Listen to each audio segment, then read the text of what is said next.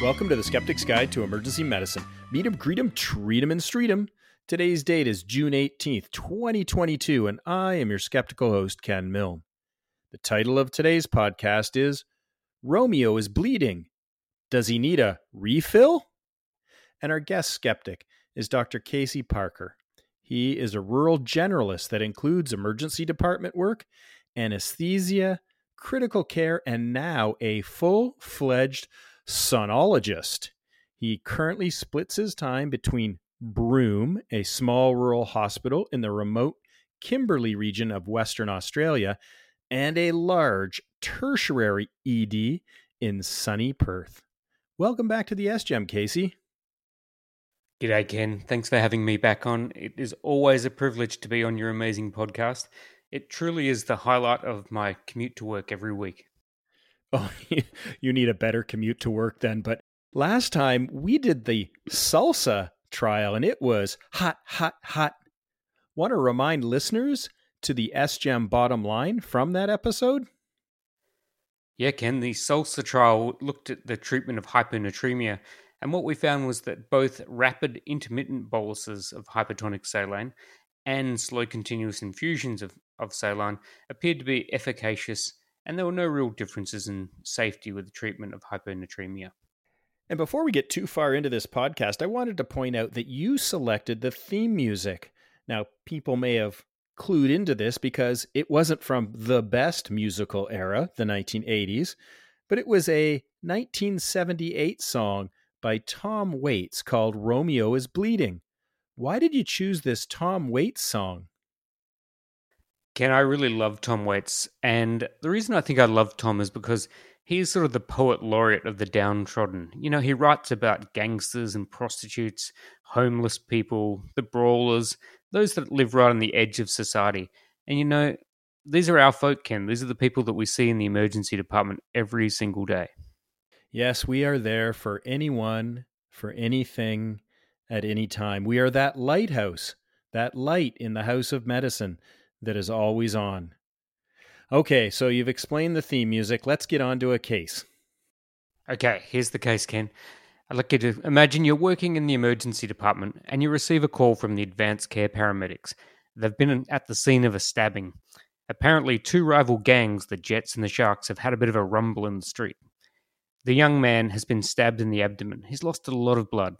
The patient is tachycardic at 120 beats per minute. He's hypotensive, 80/60, and he looks very pale.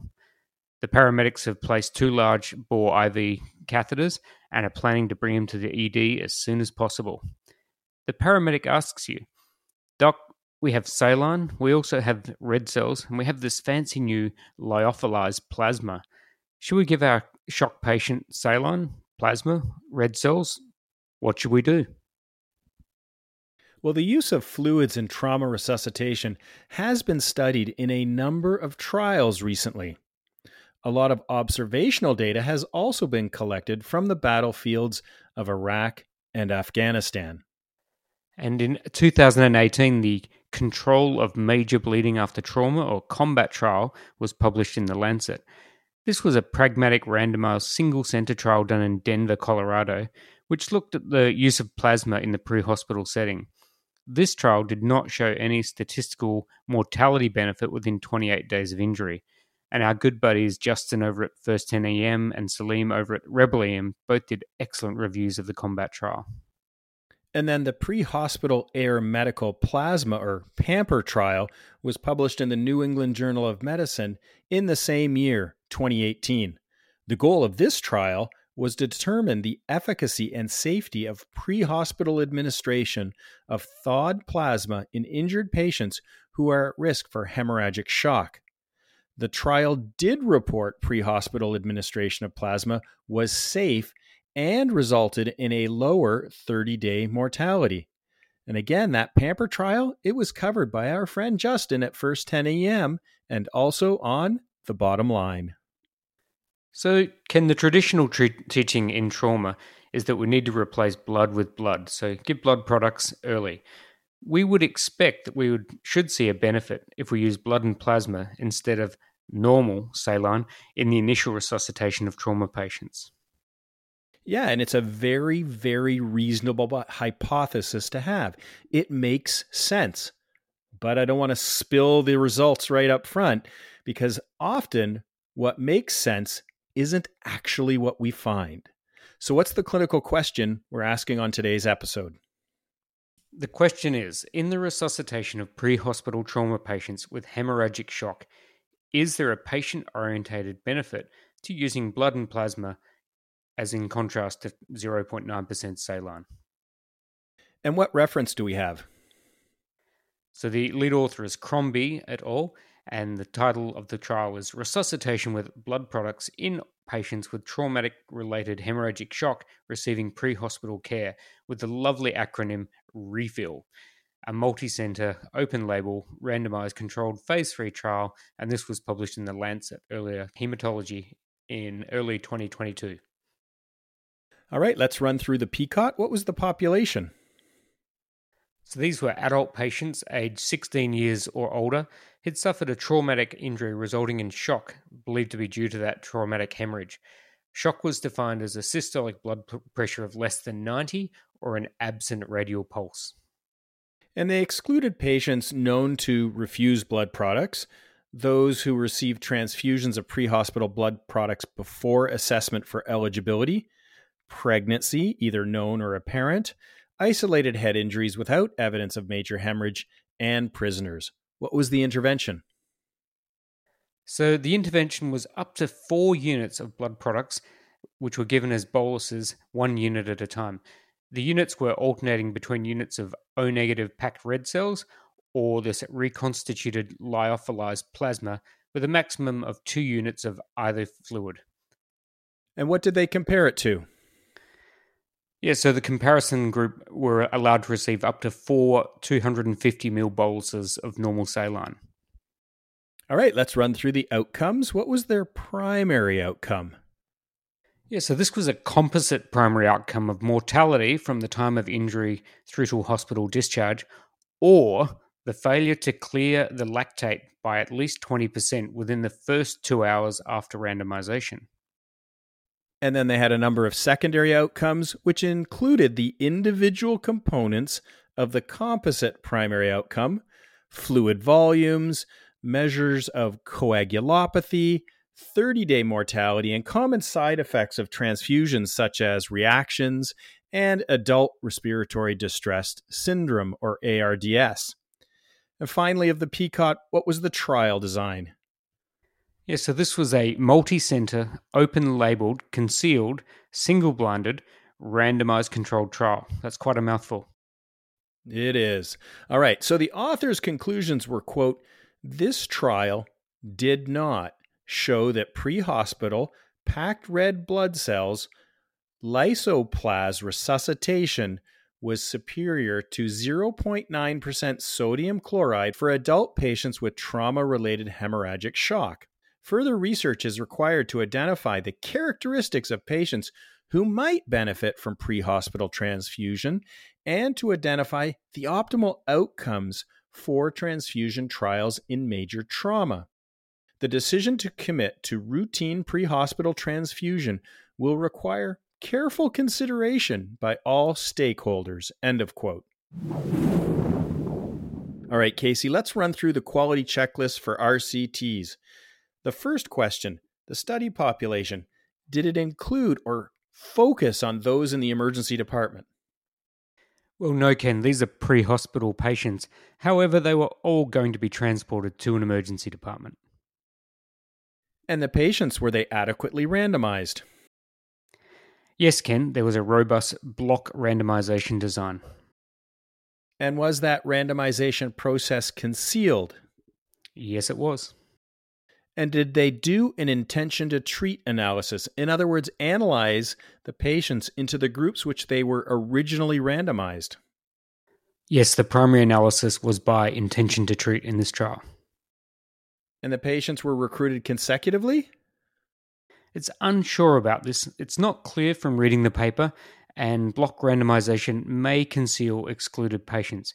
It should be noted that the recruitment in this trial was actually unfortunately ceased before they reached their target sample size as a result of the COVID pandemic. The patients in both groups, were they similar with regards to prognostic factors? Yeah, Ken, the groups were very similar in terms of their demographics, severity, and the mechanisms of their trauma. And how was the blinding? Was everyone involved, the patients, clinicians, and outcome assessors, were they all unaware of group allocation? Well, no, Ken, this is a single blind trial. The patients and the outcome assessors were not aware of the group allocations. However, the clinicians were unblinded once they opened up the boxes and gave either the normal saline or the blood products. And the reason for this is that the lyophilized plasma required reconstitution at the scene. And so the contents of the boxes were concealed right up until the point when they were actually opened to treat the patient at the scene. Do you think all groups were treated equally except for the intervention? Yes, the treatments were very similar. However, it should be noted that both groups received nearly half a litre of crystalloid fluid prior to being randomised. So the saline control group really got almost a litre of normal saline, whereas the intervention group got both saline and then the blood products. So the overall volumes were the same. So that only really is a problem if the dose of saline counts, and then there may be a difference between the groups. And how was the follow-up? Was it complete? Yeah, the team managed to follow up and analyze 95% of those recruited, which I think is really amazing for a real-world pre-hospital trial. Do you think all patient important outcomes were considered? Now, this is unsure, Ken. It's a bit tricky as we have the combination of mortality with a lactate clearance. Now, most of the secondary outcomes were lab-based, not the sort of things that patients really care about. But we can chat a bit more about that in the Talk Nerdy section, Ken. Oh, I love talking nerdy. All right, the treatment effect. Was it large enough and precise enough to be clinically significant? No, Ken, this was a negative trial, so there was no real observed effect of the intervention.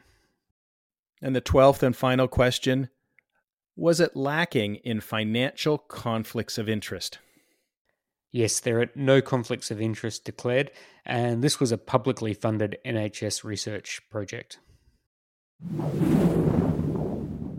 All right, let's go through the results. The trial randomized 432 participants. The median age was 38 years. The vast majority, 82%, were male, and almost 2/3 of the patients had blunt force trauma from a motor vehicle collision.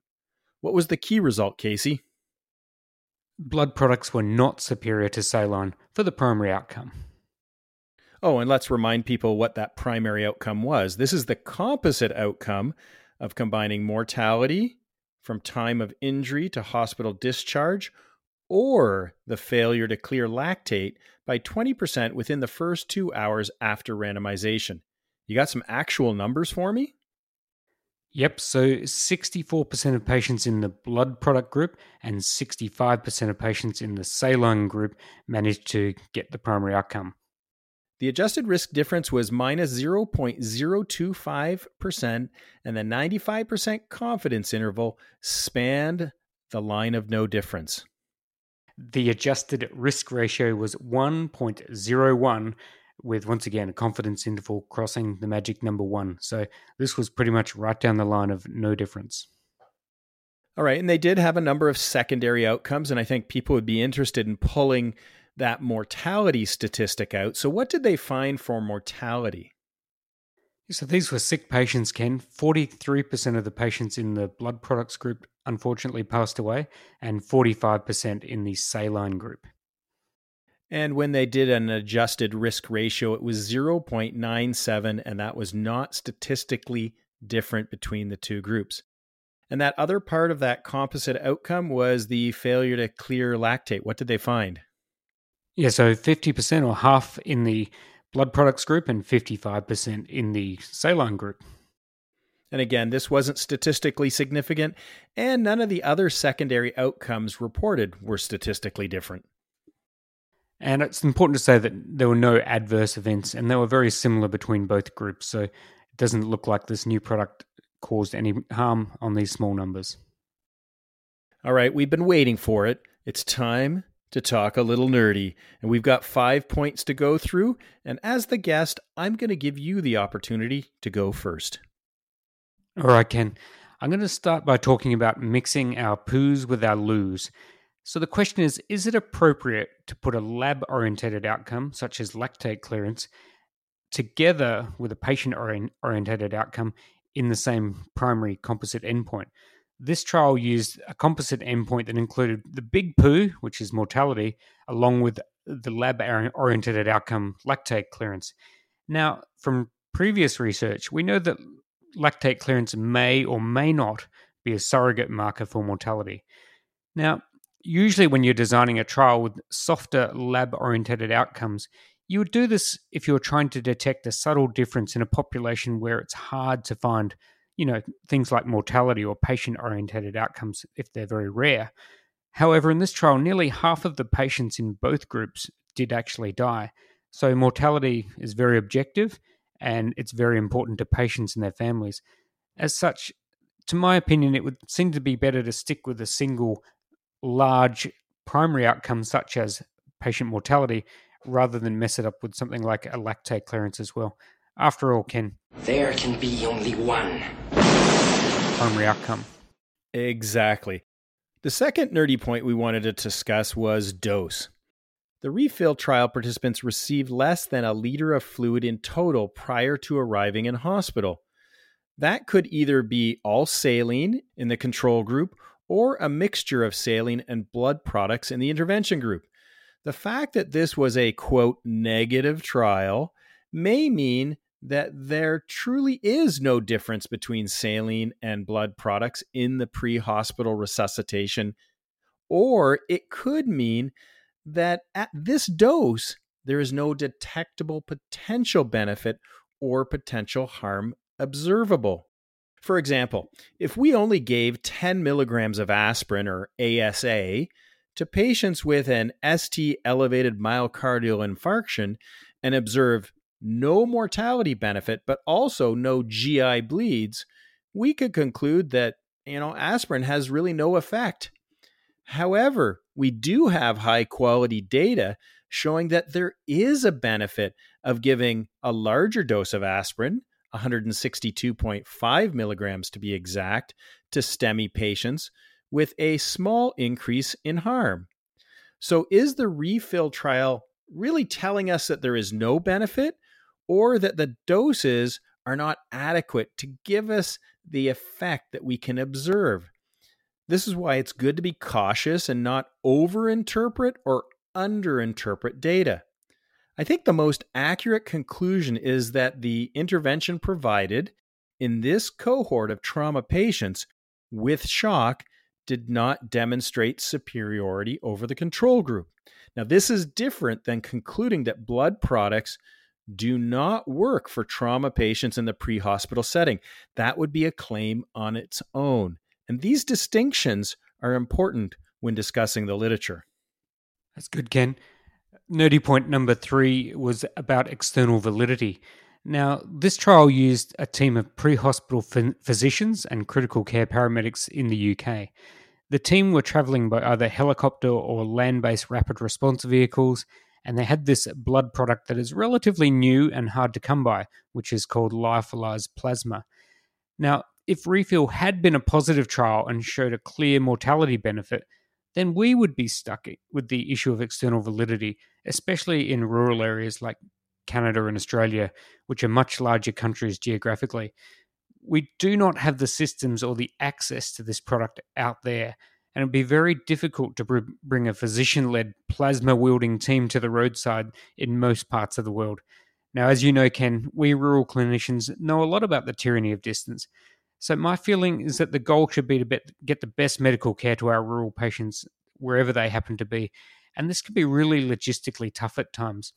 This new product called lyophilized plasma does have the benefit in that it has a long shelf life and it can be carried around in a hot car or an aeroplane. So that's great.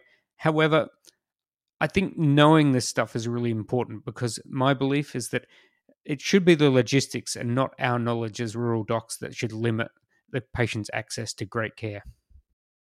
And the fourth nerdy point was too good to be true?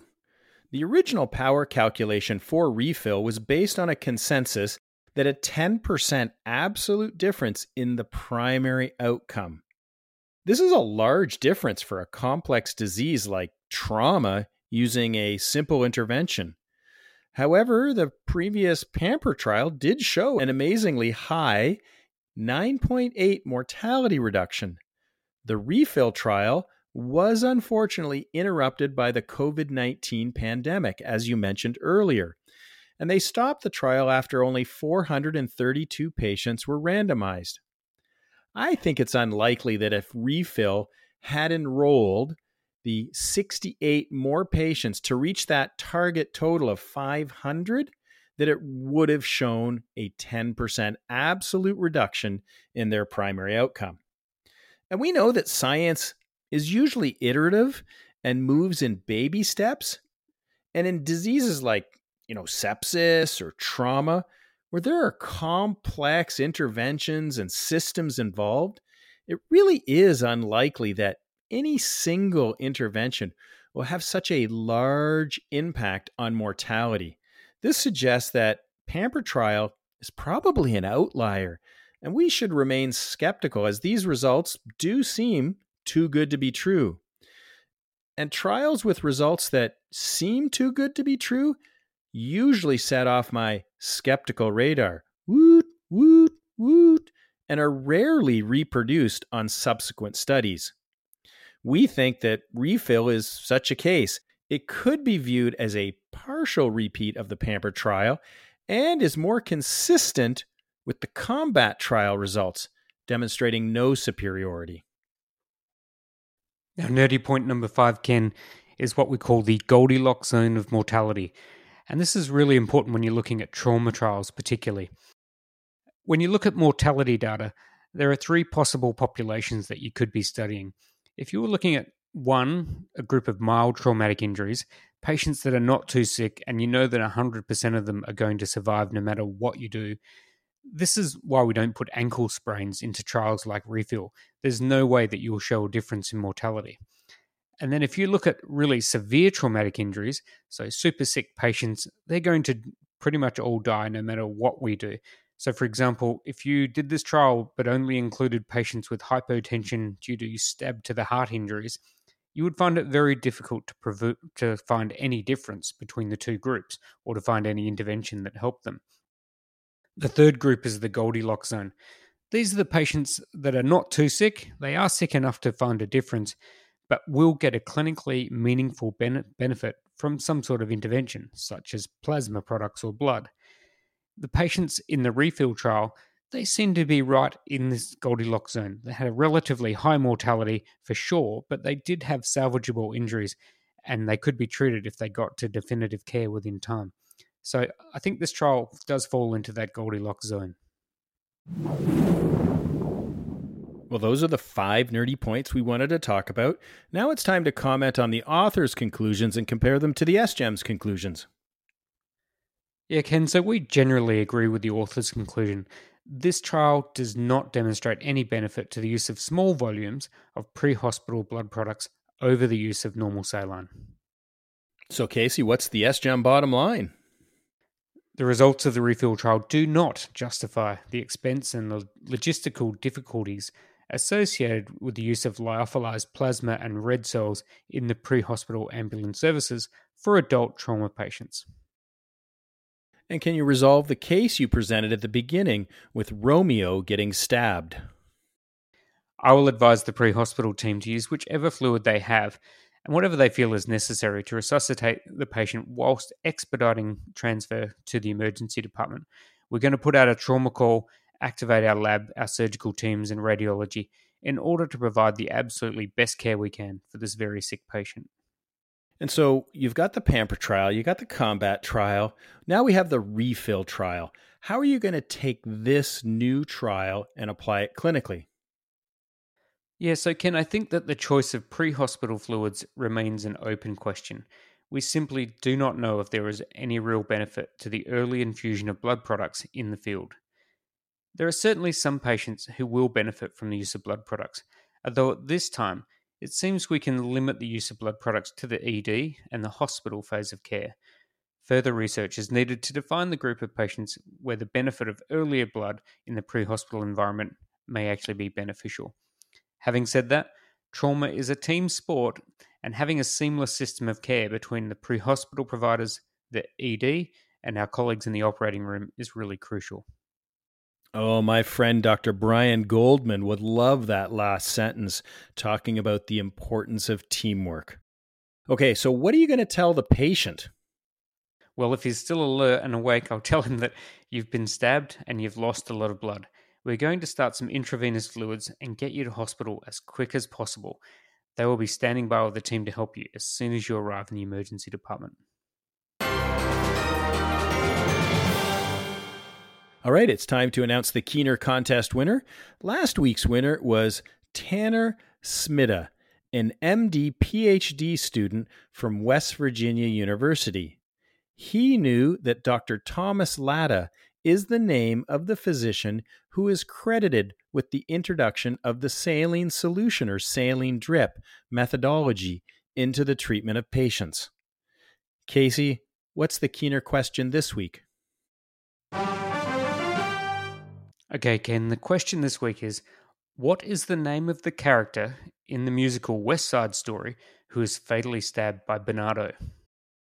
Oh, yes. We're trying to relate this back to the whole Romeo and Juliet thing. So if you know the name of the character in West Side Story who is fatally stabbed by Bernardo, then send an email to the sgem@gmail.com with Keener in the subject line.